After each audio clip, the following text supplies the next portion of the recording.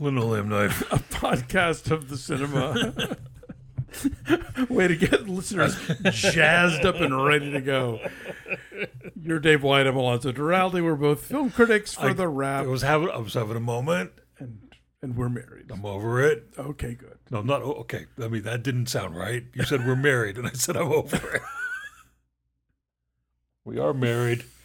I'll never be over never get over that. The trauma will be lasting until I die. I'm permanently scarred. I was having a pre-show moment of like 4:30 p.m. But now I'm here. Yes. I'm here and I'm ready. I'm here to be very good at film criticking. It's time for the show where we it. review movies. Very good at reviewing movies. Yes. I'm very good at it. Everyone says so. Everyone says. Everyone who knows my name and who doesn't think that I'm a joke thinks I'm very good at being a movie critic. Iffy's intro for me of late on Max Film has been to say I'm the world's favorite film critic. Yeah. I'm like, yeah, no. After like 2 or 3 other people, you're my favorite film critic. Oh, well, thank you. Yeah. That means the world. I'd say on the list, you're like number 3 or 4, but you're my favorite after the other people. Okay. I'll take that, I guess. I mean, do you think you can ever be Amy Tobin? I'm not here to Jay compete. Hoberman, do you think you can ever be? Because if you think you can, then I'll preemptively put you at the top of that list. Then I'm not even at number 3 because I know several other critics you would also put ahead of me. Let's not even. But I don't want to continue this because I don't even know if I'm going to be in the top 10 now. So let's just move on. No, listen. I don't want to give any of them a big smooch. So I'm number 1 in your heart. They don't know. Listen, first of all, they don't know who I am, so they don't get to be on the list. You're the number 1 on the list. Forever. Forever, Evans.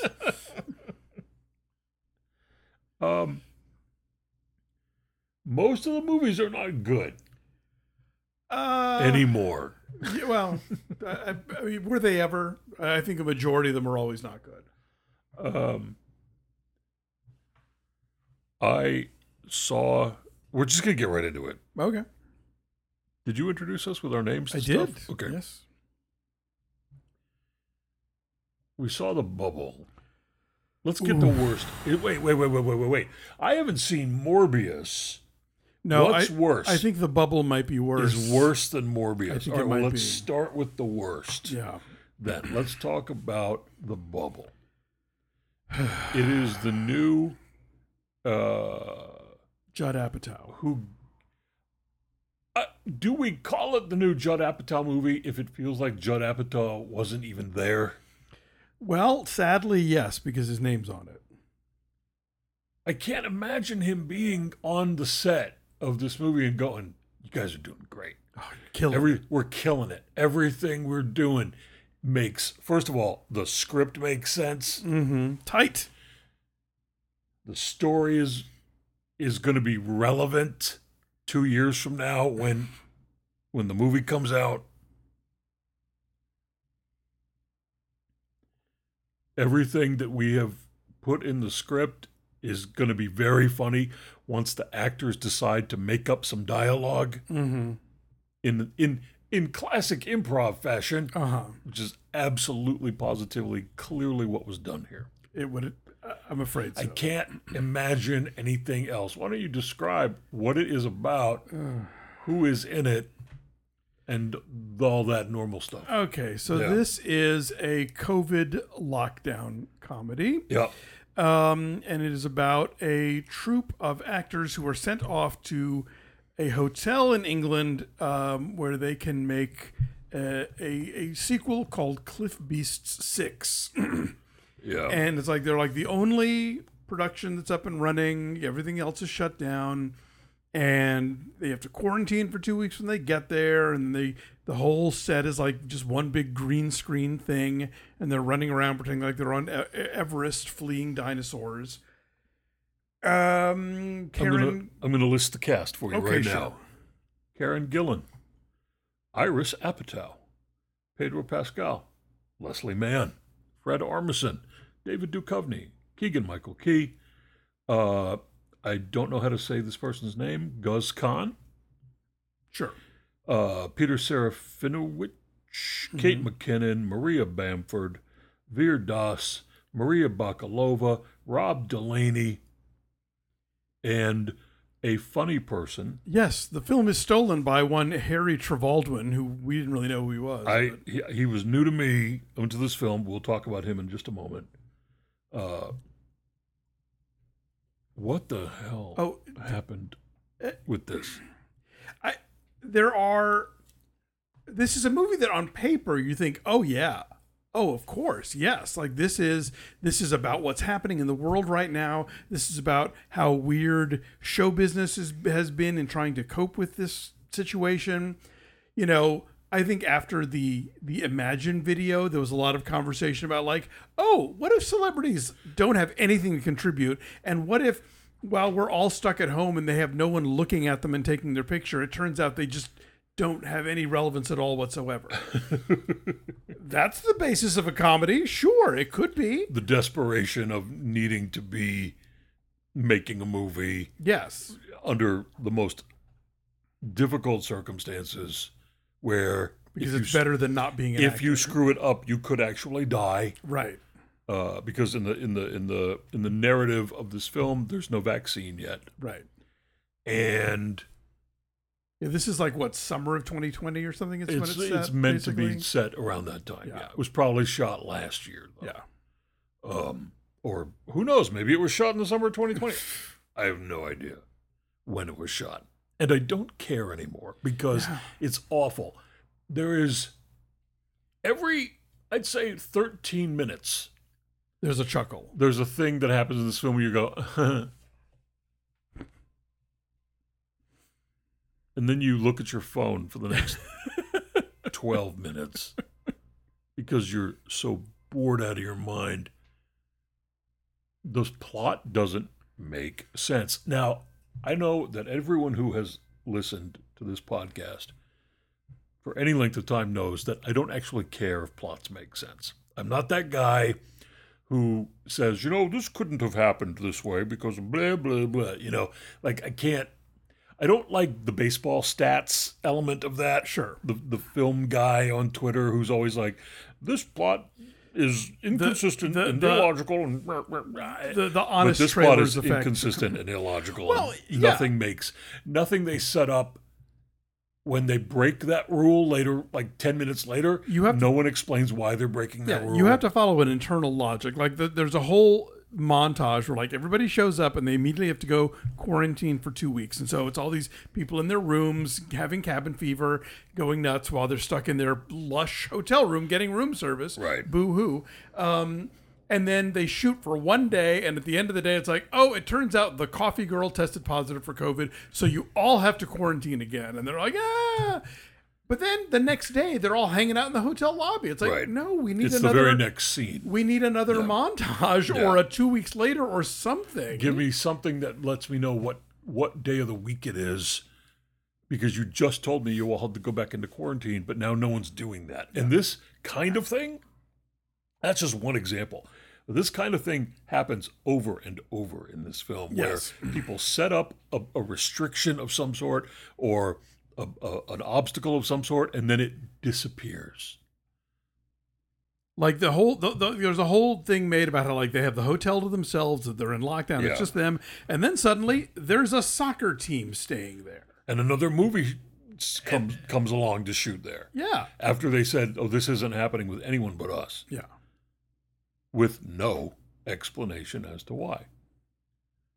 All of this could be forgivable If it were funny, if it were funny, and it is simply not funny. There are scenes that go on forever as the actors, again, tell me there's a written script and I will tell you that you are lying to me.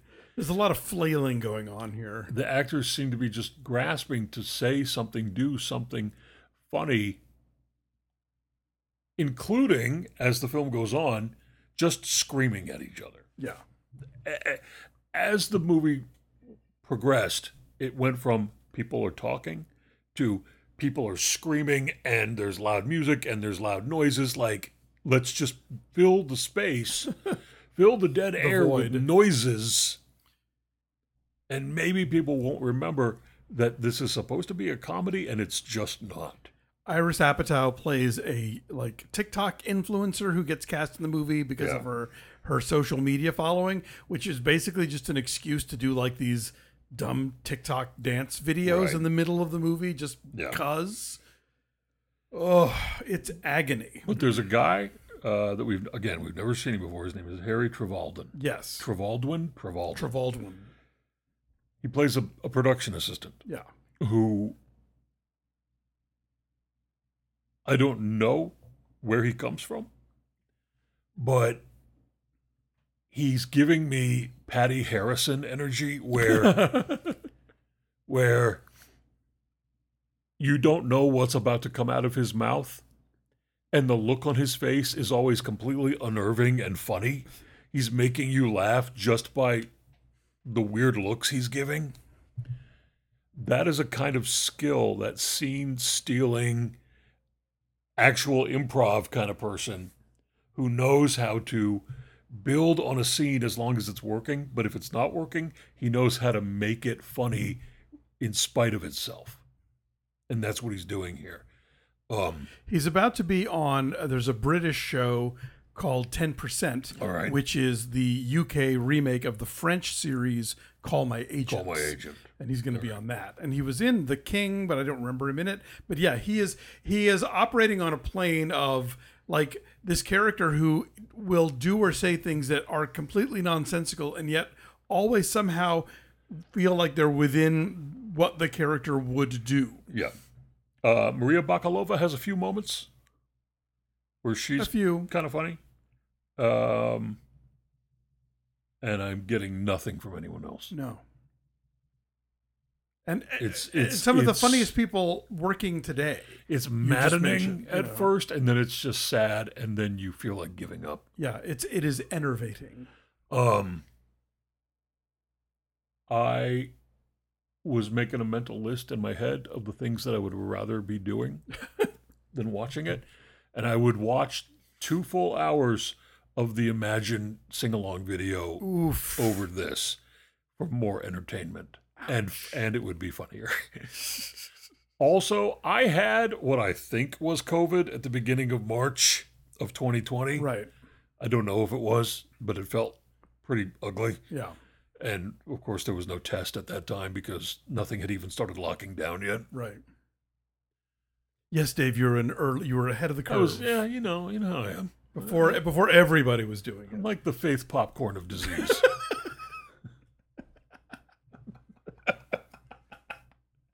That's a name I haven't heard in a while. Yes. I like to do a callback for you. So it keeps this marriage fresh. Indeed. Anyway, you got sick early. Yeah, and that was more fun. You would rather spend 3 nights sleeping upright in a chair so I that your spent lungs 3 don't nights fill with liquid? sleeping upright because my lungs were full of and that was better than this film. Ugh, yeah. But it just goes to show you, some folks watched it and liked it. We know a woman who watched it and also hated it. She went to work. And one of her coworkers said, "Oh, so watched it," and said, "Hey, guess what I watched? I saw this great movie. Saw this great movie. It's real funny." And the woman we know was like, "Don't say the bubble. Don't say the bubble. Don't say the bubble." And the friend goes, "The bubble." So, you know what? Nothing matters. If you watched The Bubble and you liked it, great. More power to you. You had a good time. But if you haven't watched The Bubble, spare yourself. Sucks. Is it the worst Judd Apatow film that has ever been made? That he's directed? Yeah. I want to say yes. Like, This Is 40 was pretty dire. Yes. But at least it had some pretty funny moments occasionally from time to time. It had Melissa McCarthy's weird non sequiturs in the principal's office. Was that in This Is 40? Wasn't it? I don't remember. It might have been. It probably was. Yeah. Listen, just don't do it. Don't do the crime. You can't do the time. And apparently he's threatening This Is 50, which is like, oh, please, no. Don't. Listen, do you know what 50 is? 50 is your legs just start to hurt.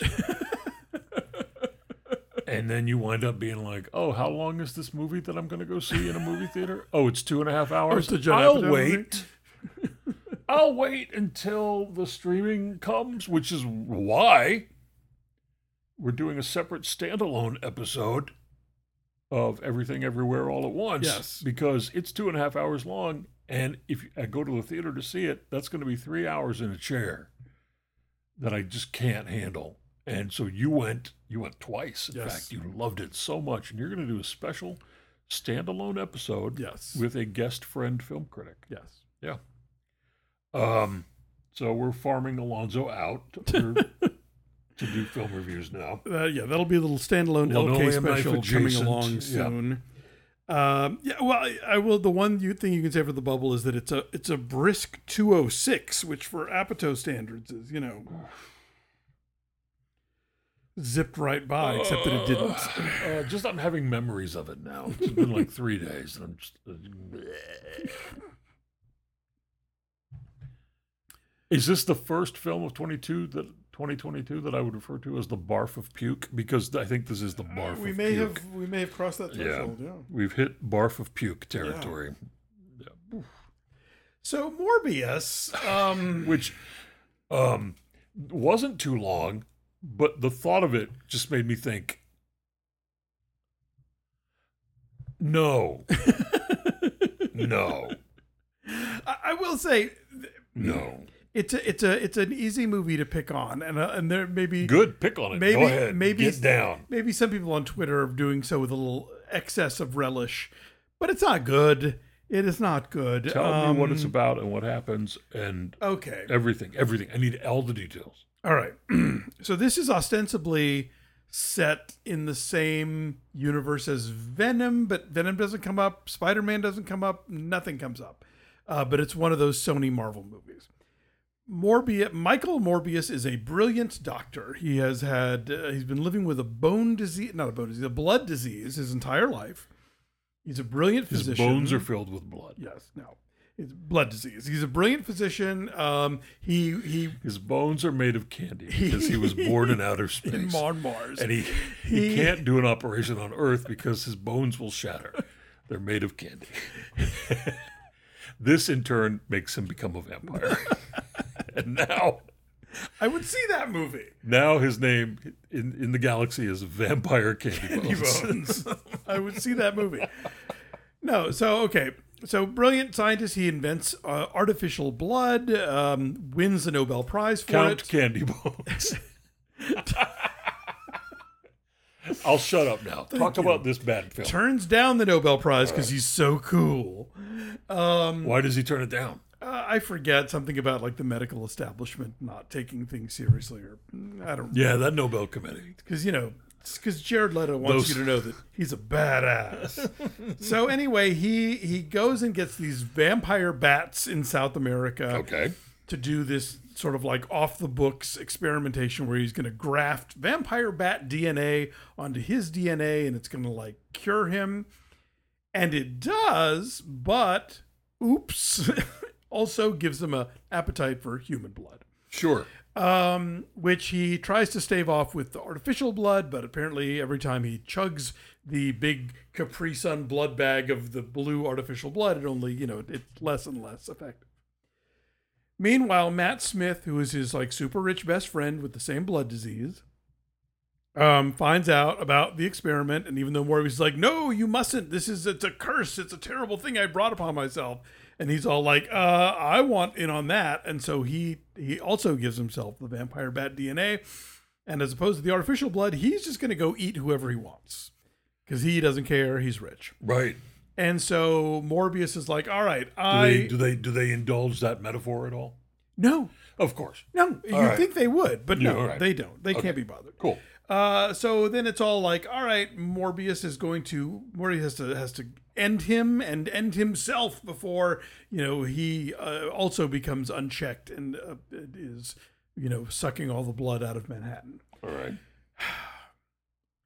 I mean, there's a premise here that could be kind of fun. It's your basic mad scientist tampers in God's domain, as they say on Mystery Science Theater. In general, the Marvel movies are at least entertaining while you are watching them.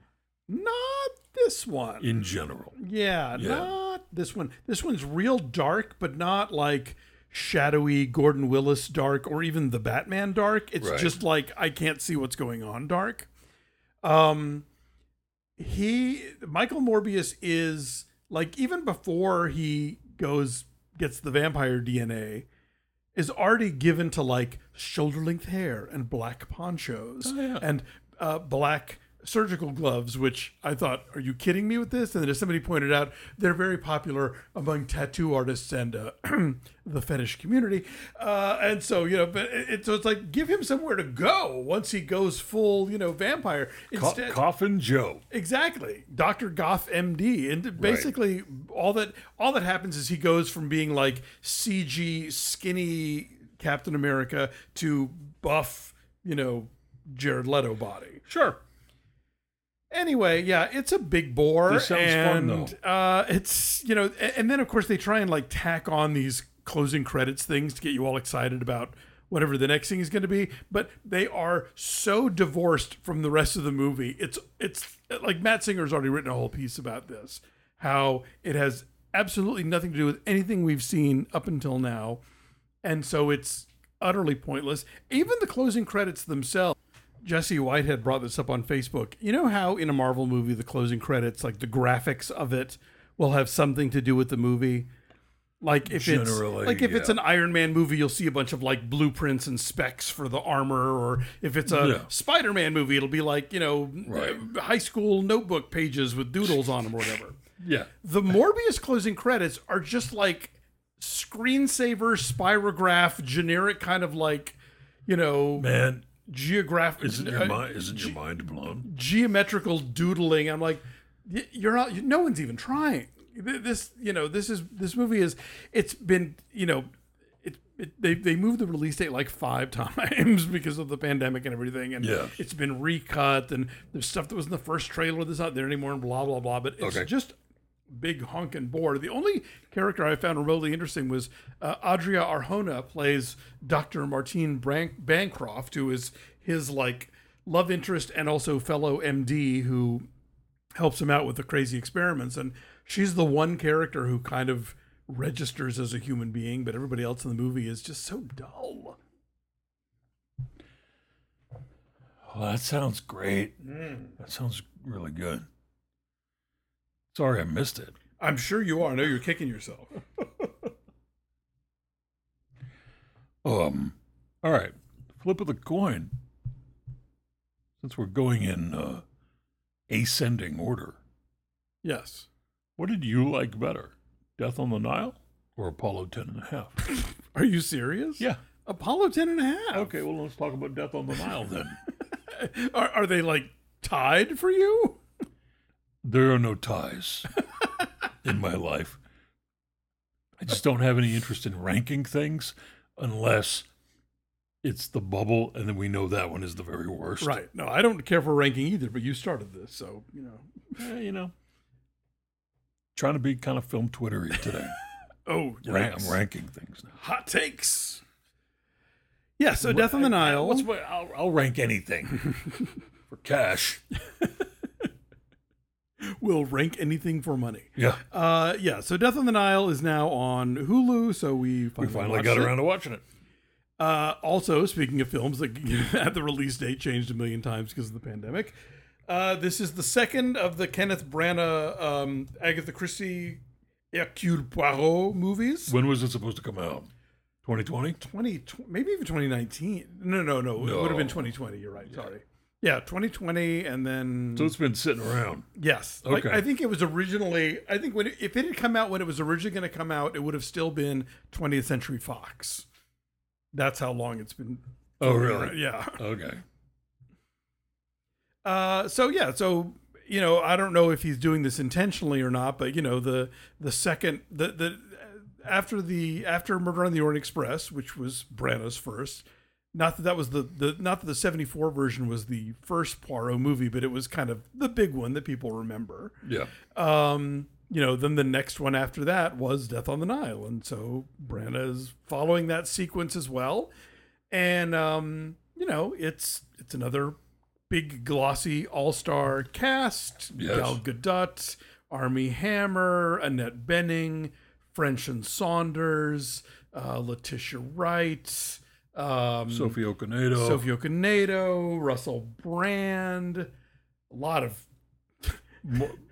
An interesting mix of people's off-screen lives going on. Well, yes. Okay, so you could play a game of bingo with the cast about, guess what that person said? Guess what that person maybe did? Yeah. Like everything from, I'm an anti-vaxxer, I might be a cannibal. Like it doesn't, we don't know. I posted the Imagine video. Yes, I'm responsible for the Imagine video. So, the movie. Yes, let's simply discuss the film. Yes. The personal lives of the stars is just too exhausting and too deep a trench. Yeah. This is I think I like this better than Branagh's Murder on the Orient Express. By far, for two reasons. One, the CG in that movie is distractingly terrible. Pretty bad, and it became boring after a while for me, and I wasn't interested in who done it by the end of the film. Well, the tricky thing with these Agatha Christie adaptations is that you are forbidden by the estate to change the ending. So once you've seen one of these, and you can futz around with things getting to the ending. Exactly. Yeah. And even in this case, after the ending. Yes. In a couple of ways. And I thought of all the things they added and tossed in and sort of, put in the mix here, I liked more than I didn't. Yeah. And I think in some ways they kind of they enrich some of the character decisions and the dynamic between folks. But even if you've seen like the 70s Death on the Nile, like he's taken some license with some stuff. Yeah. Like Salome Otterborn, who was, the psychic played by Angela Lansbury, is now a blues singer played by Sophie Okonedo. Right. And so like it's not a complete sort of lockstep, telling the same story.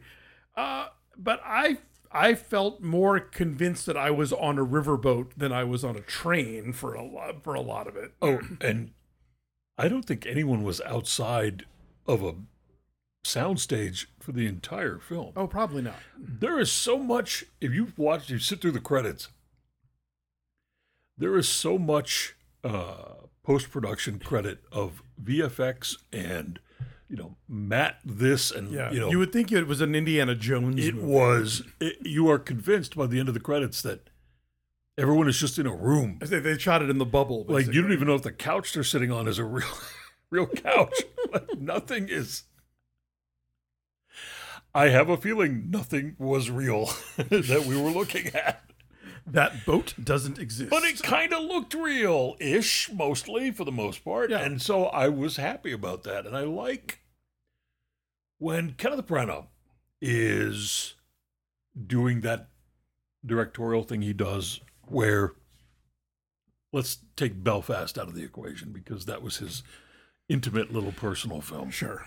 But in general, he's a fan of this sort of classical, stately sort of filmmaking. He is not a big stylist. He is not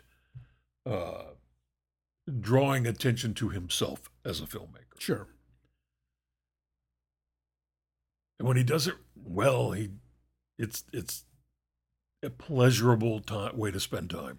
Yeah, I mean, And this is done well. he clearly has an affection for this kind of thing. I mean, you have to remember, like, when he started out, he was like, hey, I'm Mr. Hot Young Shakespeare guy. That's correct. And now I'm going to make Dead Again, you know? So, like, he clearly likes sort of, big old Hollywood kind of, flourishes. Yes. And he likes a good sort of tawdry mystery. Yeah. He totally gets this is an all-star cast movie doing all-star cast things in all-star cast dresses, and has a ball with that. There are good performances, people you're happy to see, and that when they come on screen, you're happy to see them. Oh, yeah. Like, Every time they might French and disappear Saunders showed up, I was like, Yeah, oh. when Jennifer Saunders and Dawn French pop into a scene, Yeah. they are your old friends, and you're glad they are in this film. Annette Bening, basically being the Christine Baranski from The Gilded Age in the movie. So that made me happy. I have never saw the 70s Death on the Nile. Oh, you'd like it, I think. So I didn't know how it was going to end. Ah. So that was another, I think that's kind of what they're counting on, frankly. Someone who's already in their 50s, who was a kid in the 70s, who never saw the first one. How did that PG movie escape your notice? It seems like it would have been. What year is it from? 78? I guess maybe you were just a little old for the matinee at that point. No, I was still hitting those matinees, then I but don't not know. the kid matinees. Sure. Not the children's film matinee. I mean, I didn't see it at the time either, weirdly enough. I don't know why. If we're going to get down the memory rabbit hole here, I lived in Roswell, New Mexico at that time. I don't have a memory of it playing in Roswell, New Mexico. Perhaps it didn't. Very small town, very few screens. I do remember going to see Murder on the Orient Express with my older siblings when I was way too young to get it. But I, for some reason, never got around to Death on the Nile. Back in the day. I saw it like last year. When you lived in a little town, you took what they brought to your town. No, I get it. There were no video cassettes. No. There was no pay TV. Well, no, there was. You could have HBO in 78, 79. And eventually, after like 3 years after it was in the theater, it would be on HBO. Right. And that was always a big deal. I would go to my father's apartment. He had HBO. We didn't have it at our home, but my dad had a HBO. So I'd go to his apartment on Fridays or Saturdays and be like, I'm going to watch this movie and this movie and this movie. I'm here He'd be for like, the great, I'm feature going to work. presentation. Yeah. And but that's how I saw things that I was finally either old enough to see. Like I watched The Exorcist when I was 13. Spoiler, I was still too young at 13 Yeah. to watch The Exorcist. I was so freaked out by that movie. Didn't see it again all the way through because I turned it off halfway through. I was so flipped out. Didn't see it again until I was 20.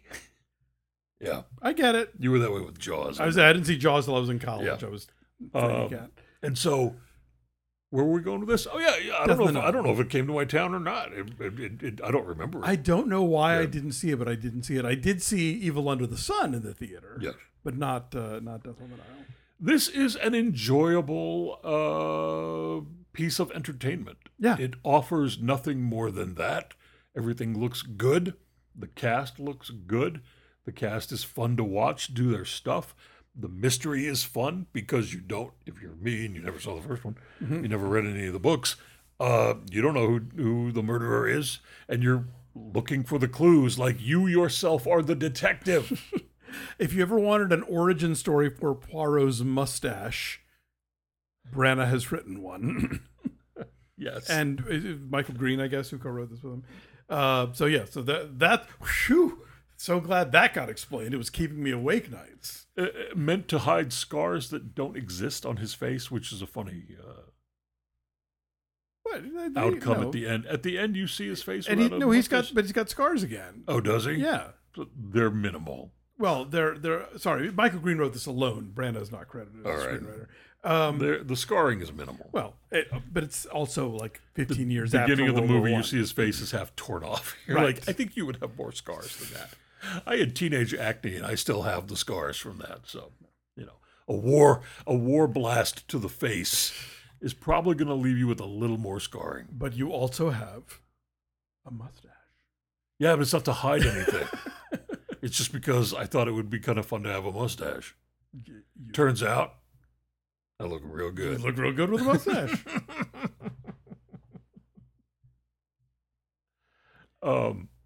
Apollo 10.5. What was I going to say next? I don't even remember. Apollo 10.5, the new film from Richard Linklater. Yes. It plopped onto Netflix. Which you would be forgiven for not knowing that because Netflix has barely promoted this thing. Like, I've heard so much more about The Bubble, which also plopped on April Fool's Day, than Apollo 10.5, which is great. This is it's Linklater's third animated feature, but it doesn't look like Waking Life or Scanner Darkly. Both Waking Life and Scanner Darkly are rotoscoped, and I think this is probably as well. But those two earlier films have a more abstract visual sense. Yeah, a lot trippier and meant to be. Yes, intentionally. This is softer. This is softer. It is more straightforward, and occasionally, for me, to its detriment, the animated faces of people are not quite as expressive as I was hoping that they would be in moments that are meant to be more expressive. We wind up relying a lot on Jack Black's narration because the entire film is Jack Black as the adult version of the main kid in the movie, a kid named Stan. Jack Black is narrating what happened to him and his family in 1969 in a suburb of Houston, where the kid Stan's father worked for NASA. And a lot of the film's emotional content is the result of Jack Black really selling a kind of wistfulness that sometimes works and sometimes doesn't. Sometimes he's a little heavy-handed about it. It always worked for me. There's often a bit of an overt twinkle in his voice that I found annoying. Christie called it the wonder years of it all. Basically, yeah. So you are in love with this movie. I'm in with it. Fair enough. And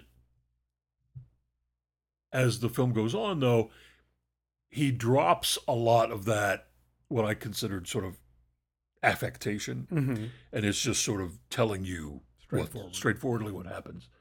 And then the ending is actually lovely. Yeah. So it gets better. The film. I wasn't fully on board when it started. For 10 minutes in, I thought, is this the way it's going to be? Like, are we going to be like, country time lemonade? I remember back, my grandpappy used to make lemonade on the porch. Like, I thought, is this how it's going to be? But he eases up on the throttle of that. And by the end of it, it's not selling itself so hard. Yeah.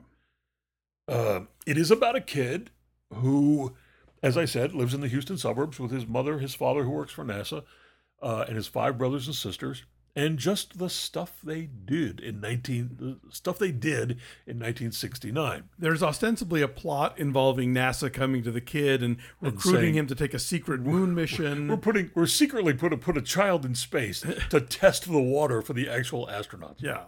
And This, of course, never happened. and they spend long times of the movie forgetting they even brought that up, and then they come back to Then it. they come back to it, and you would be forgiven for halfway thinking to yourself, wait, did NASA do this? And then the film makes a very good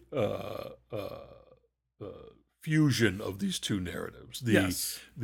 I was a child astronaut and I was just a child in this place where it felt like the future was going to be miraculous. Yes. It felt like the future was going to be, outer space homes and a bright future, and the Clean Air Act and the Clean Water Act are going to take care of the pollution problems. Limitless potential because of science. Everything was going to be about science, and it was going to be great. And the kid believes this. He believes it so strongly that he imagines an outcome for himself as part of this world. And yet that outcome is he's a child astronaut. But they present it so matter-of-factly, Right. as though it really happened, that if if you were like me, 5, when all of this action was going down, you would think, wait, is this something that's been a secret that I haven't heard about? Can I get a Answer- Freedom of Information Act on this? Answer, no. But here's the thing, though. If this is if this is Linklaters like, Amarcord or Radio Days or Yes. Crooklyn or whatever, Yeah. then what we're also getting in all of this is kind of the birth of a yarn spinner. Like 'cause Yes. the kid is going to tell you the And he story. introduces himself at the beginning as a very good liar. Yes. He can make up a story, and sometimes people will believe it. Exactly. Yeah. And so this is sort of that talent writ large Yes. over the course of the film, and it gives you an idea of like, this is a kid who's going to create narratives for himself and other people and that's what's going to get him through life. It is incredibly pop culture self-indulgent, in a way that will either charm you or irritate you. Yes. I was charmed by it because this film is tailor-made for the very, very youngest baby boomers or the very, very oldest Gen Xers. Yes.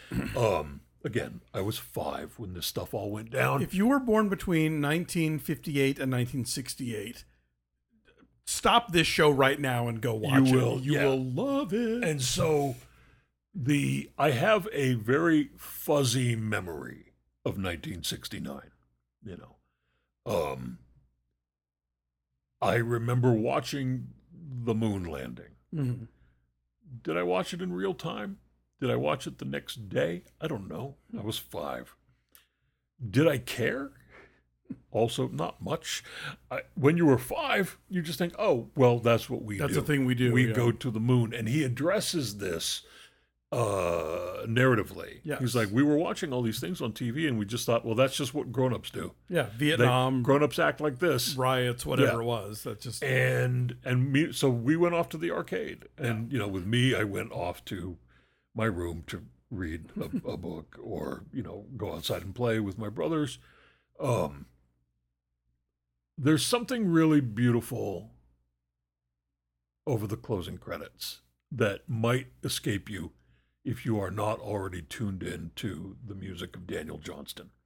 Daniel Johnston was a singer-songwriter from Austin. And he was a brilliant genius songwriter who also suffered from a very difficult life, struggling with mental illness. But Richard Linklater clearly loves him and has used Daniel Johnston's songs in his films, going all the way back to at least the first Before film. What was the first one? Before Sunrise? yeah. First one was Before Sunrise. There may have even been some in Slacker. I can't remember, but Suburbia, maybe. but he used Daniel Johnston's living life over the closing credits of Before Sunrise. And the very last song over the closing credits of this film is a Daniel Johnston song called Rocket Ship. This, not sung by Daniel Johnston, sung by an Austin musician named Kathy McCarty. Oh. And there is a line in the song Rocket Ship that I cannot help but imagine and believe. I've already decided that this is true. That this line from the song inspired the film. Because the line in the song is, "Our home is our rocket ship." And that is exactly what this film is about.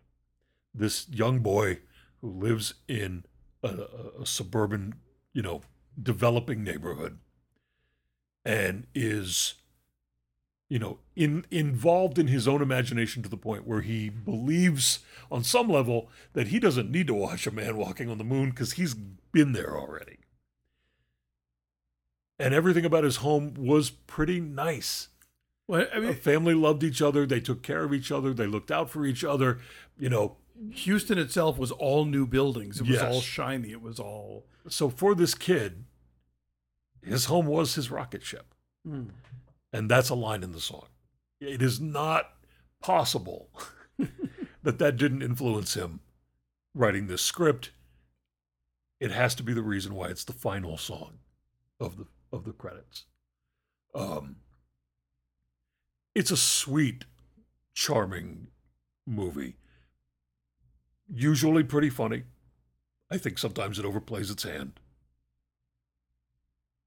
But in general, I think it's really nice.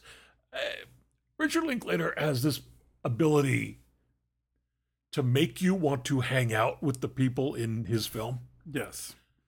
So often he is, the guy who makes films that people call hangout movies. Right. This is another one of his hangout movies, I think, where people are just doing stuff. Yeah. There's no great narrative propelling. They go to This theme film. Parks. They go to the beach. They go see The Sound of Music with their grandmother over and over again. They go to Astro World. Yeah. They watch movies on television. They listen to records. They complain about each other. They talk about hippies. The mother, scolds the oldest daughter for feeding, what she considers to be a bunch of lies to the younger brothers and sisters. It's all that. Just like there's a little moment where they talk about like how the mom would make a ham for Sunday dinner and it would stretch out into like every dinner that week. Yes. It just kind of it is an exercise in nostalgia, and those can be tiresome and those can be pointless, and I think this one feels heartfelt, and it's one of those, it is so specific that it's universal. So even if you, like I said before, yes, if you were born in those years, you're going to love this movie. But even if you weren't, I think there's something so granular about his memories that it's just fascinating as a look at, here's how some people lived. If you came after, it's all very accurate. Yeah. If you think, they can't have been like this. Did people do these things? One thing that I think will be surprising to younger people viewers. Smoke this much? Yes, they did. Smoked that much. They drank alcohol while they drove cars. Children rode in the back of pickup trucks in the beds, and I assume that many of them died doing this, and that is why it became eventually against the law. I guess. Kids ran wild through neighborhoods, and eventually we learned that wasn't always especially safe for them either. Parents felt free to spank other people's children. You could hit another person's child, and the parents in the neighborhood would be like, "You shouldn't act it up." Yeah, it is. I don't approve of the kind of we were fine in spite of this stuff, or we were fine because of this stuff. There's a kind of nostalgia where things that harmed people right in the past are looked at as really having been good, innocuous, or even good. And no, they weren't. Kids did die in the back of those pickups. I don't think. And I rode in the back of that pickup too, yeah. with a stepfather who was driving drunk. So do I remember it fondly? No, I remember it like, oh man, I didn't die. That's how lucky was I? Are you I saying didn't die. but where are you categorizing this movie's nostalgia for that stuff? He's a little like, we were in peril and we liked it that way. I mean, there's a bit of that. Well, to me, it is the same as the Vietnam was on TV and we just didn't perceive it as anything but a if thing you're that a was on child, TV. you don't know any better. Yeah, it's you. But as an adult, you are, and Jack Black does in the narration say, yes, we were 3 seconds away from all being roadkill in the back of that pickup truck. Yeah. But we didn't care. We didn't think about it. And so let's move on. Right. But, I think it's more honest. You could beat a child. I think it's more honest to say that as a everyone 9-year-old. thought that was okay. That as a 9-year-old, you weren't thinking about it than to try and like retroactively apply modern standards to the past, which is a thing that you always complain about on Twitter. I do, when, yes. When the kids see like an episode of Friends and are like, what? It's like, well, that's what we were doing then. That's what people said then. And, I know. I guess here's what I'm reacting to right now. There are some people on social media who... Well, of course. Who you and I have discussed routinely lately, who are that kind of... the past was better because everyone was... Knew their place. Everyone knew their place. Yeah. And, I'm on my guard about that kind of nostalgia because it can quickly turn into something that it shouldn't. Well, yeah, no, of course. That's a long-standing conservative thing. I mean, in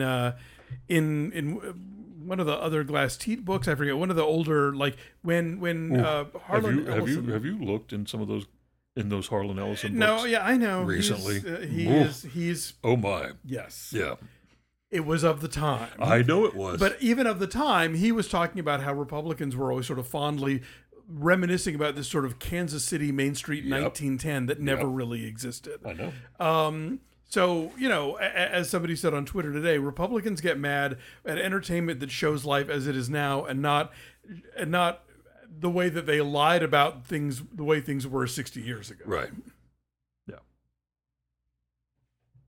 Did you see the Member? Pretty good movie, though. I think it's great. Are you going to talk about the Member Berries episode of South Park? No, you showed me like 3 minutes of it, and I thought, I get it. Okay, yeah. So that's the joke of the episode, and they're going to do it for 20 more minutes. I get it. Yeah. You don't have to see the whole episode. You just have to see that bit. Yes. I did. I saw that bit. Okay, then you're good. That this film is not that. Yes. It is better than that. Yeah.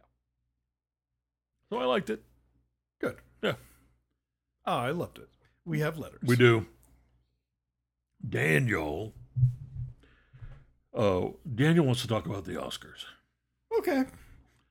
All right, Daniel. We're going to talk about the Oscars again. He says, the Oscars for me was a mixed, mostly terrible bag. I think it's also too bad that the slap will almost remove the good things. Troy Kotzer's speech. I was excited because we have watched him in LA theater quite a bit, starting in an amazing Deaf West production of Streetcar Named Desire, as well as the lovely presentation by Yoon Yoo-jung, the interaction between Liza Minnelli and Lady Gaga. I love that Gaga is getting so much positive attention for just being a good person. Ariana DeBose's speech, and especially Questlove, winning for Best Documentary. And I think Amy Schumer had a great line about being the Ricardos. It will also take attention away from some of the truly bad decisions you mentioned on the show, like having dancers in front of the memoriam so you couldn't see the names of the people on the screen. The aftermath of the slap has been interesting. Someone on my Facebook feed posted on and on about it, and then said, let's put this to bed. I had to tell him that the best way to put it to bed would be to stop posting about it. That's right. I have seen a bit of that, of like, let's talk about it. Oh, can we stop talking about it already? Benjamin says, Sorcery's soundtrack to Stunt Rock rules, y'all. I don't disagree. I believe you. I was there for the film. I've seen that movie twice. Both times. Sorcery. Woman. They bring the rock. They bring the rock. They bring it heavy. Karen says, hello, gentlemen. On your recommendation, I finally watched a Medea movie. The aforementioned family reunion. She means Homecoming. Homecoming. Really? Yes. Does she mean Homecoming? She does. We talked about it. Okay. You talked to her personally about Yes. it? Okay. So Karen watched Medea's Homecoming. Yeah. A Medea Homecoming. A Medea Homecoming. And it was funny. The one question I have, are the Medea movies always that full of exposition? Karen, yes. Yes. They are, and here's why. Well, I'll tell you when I finish reading the letter. Is that something that maybe is a holdover from his theater work? I just felt like everything was triple explained. It was also interesting to see the exploration of the all sides represented. You know, you have the uncle who gets deep into Black Lives Matter and the discussions from the parents about protecting their children, but then you have one of the characters being a very sympathetic police officer. It was just very, very interesting and a glimpse into a world that I had not explored before. Thank you for the recommendation. Yeah, there's always that amount of exposition because the internal logic of the Medea universe is not always consistent, and so I wonder if with anybody each has new mapped film- out the Brown family. I don't know. Probably someone did. With each new film, you have a new wrinkle in who's related to who the characters are, where family members who have been in every other movie until now suddenly Are not. Why aren't they there? Yeah. Well, no one knows and no one's going to talk about it. So it doesn't, after a while, you start to realize that it doesn't matter. Yeah, it's a revolving door. Medea's family tree is an orchard. And you're gonna hear about new information, and you're gonna hear it again and again, so that it sticks for this movie and this movie only. By the way, it's something I told Karen, which I wanted to mention here as well. We had on Maximum Film over on the Maximum Fun Network, another show that I do, Travell Anderson from the Fantai podcast, who is a Tyler Perryologist from way back, and their insights on Medea Homecoming were fascinating. And they funny. didn't like it either. They didn't like it. Yeah. We disagreed quite a bit on it, but I get where they're coming from, and they know more about Tyler Perry's oeuvre than I ever will. So I would recommend that if you have not heard that discussion In yet, general, you should be listening to Fantai because it's for just sure. a really fun show. But Yeah. also, but do check out Travell's guest appearance on Max Film. Last letter. Shadi says, I just wanted to remind you that the biggest controversy on the Oscars last week was not Will Smith's ego, but the absence of President Zelensky. Probably because Russia is still a huge market for brain-numb American action movies like Morbius. However, tonight even the usual clown show that is the Grammys couldn't ignore the fact that the conflict in Ukraine is quickly turning from war to an actual genocide with no end in sight. Oh my, I have read some frightening things today on the news about all of this, and you are correct, Shadi. And the silence of our movie stars, because they don't want their films to be blackballed by authoritarian regimes, is becoming deafening. Well, I will say, not that I ever want to be in the position of defending Hollywood, but most major studio releases of the moment, including Morbius, are not being released in Russia, like a lot of companies have said. Is that? Yeah, they were not going to open their stuff I didn't there. know about that. As to what their long game is with this sort of thing, I have no idea. Right. And, I kind of feel for Amy Schumer in that when she was saying, I wanted to get Zelensky on the show, Yeah. and she took a lot of heat for it because everybody's like, well, he's busy, Yes. It's kind of a damned if you do, damned if you don't. I mean, yes, there probably should have been some sort of acknowledgement about Ukraine and things that are going on there, but I think having Zelensky on the Oscars, the idiots on the right who were already kissing Putin's ass would have been like, oh, lefty Hollywood, why is he on there when he should be like, overseeing blah, blah, blah. Right. And then not having him in there is also a bad thing. So I don't know. But yeah, generally speaking, the Oscars was wrong at doing anything it could be doing. Yeah. And there we are. End of podcast. Yes. End of cinema. End of cinema. End of podcast. Thanks for listening, everybody. Please check out my other podcasts, including the aforementioned Maximum Film, also Breakfast All Day with Christy Lemire. We're over on YouTube as well as a podcast. And Deck the Hallmark, where I've been popping in on Mondays to talk to Bran about classic Christmas movies. And he's been making me watch less than classic ones. Terrible ones. The bad ones. Yes. You can Bran likes the bad ones. The bad new ones. But he embraces the good old ones that I've been showing him for the most part. Right. So that's a good thing. Fine. And that's what the show should be. It was Daniel's idea, apparently, to have Bran get to pick To every get other Bran one. to pick just to torment you. Exactly. Oh, Yes. okay. 'Cause You know that's- what? That's good radio. I'm thinking about it now, and I do approve of that. Sure. You can subscribe to this show for free at Apple Podcasts. While you're there, leave us a 5-star review. We'll read it on the show. You can also leave us positive feedback in all the places that we stream, including Spotify, Stitcher, CastBox, Podbean, TheLounge.com, Google Play, Apple Music, or Amazon Music. Thank you, Blue, for our wonderful theme music. He just got featured on a podcast called Soda Jerk out of the UK, where they do long and in-depth conversations with musicians, and he is their musician this week. So if you want to find out more about Blue, go listen to that or visit his Bandcamp page at bleu.bandcamp.com. Follow us at LinoleumCast on Twitter, Instagram, and Facebook. Drop us a line at linoleumpodcast@gmail.com. And we'll be back next time with more. Until then, Goodbye.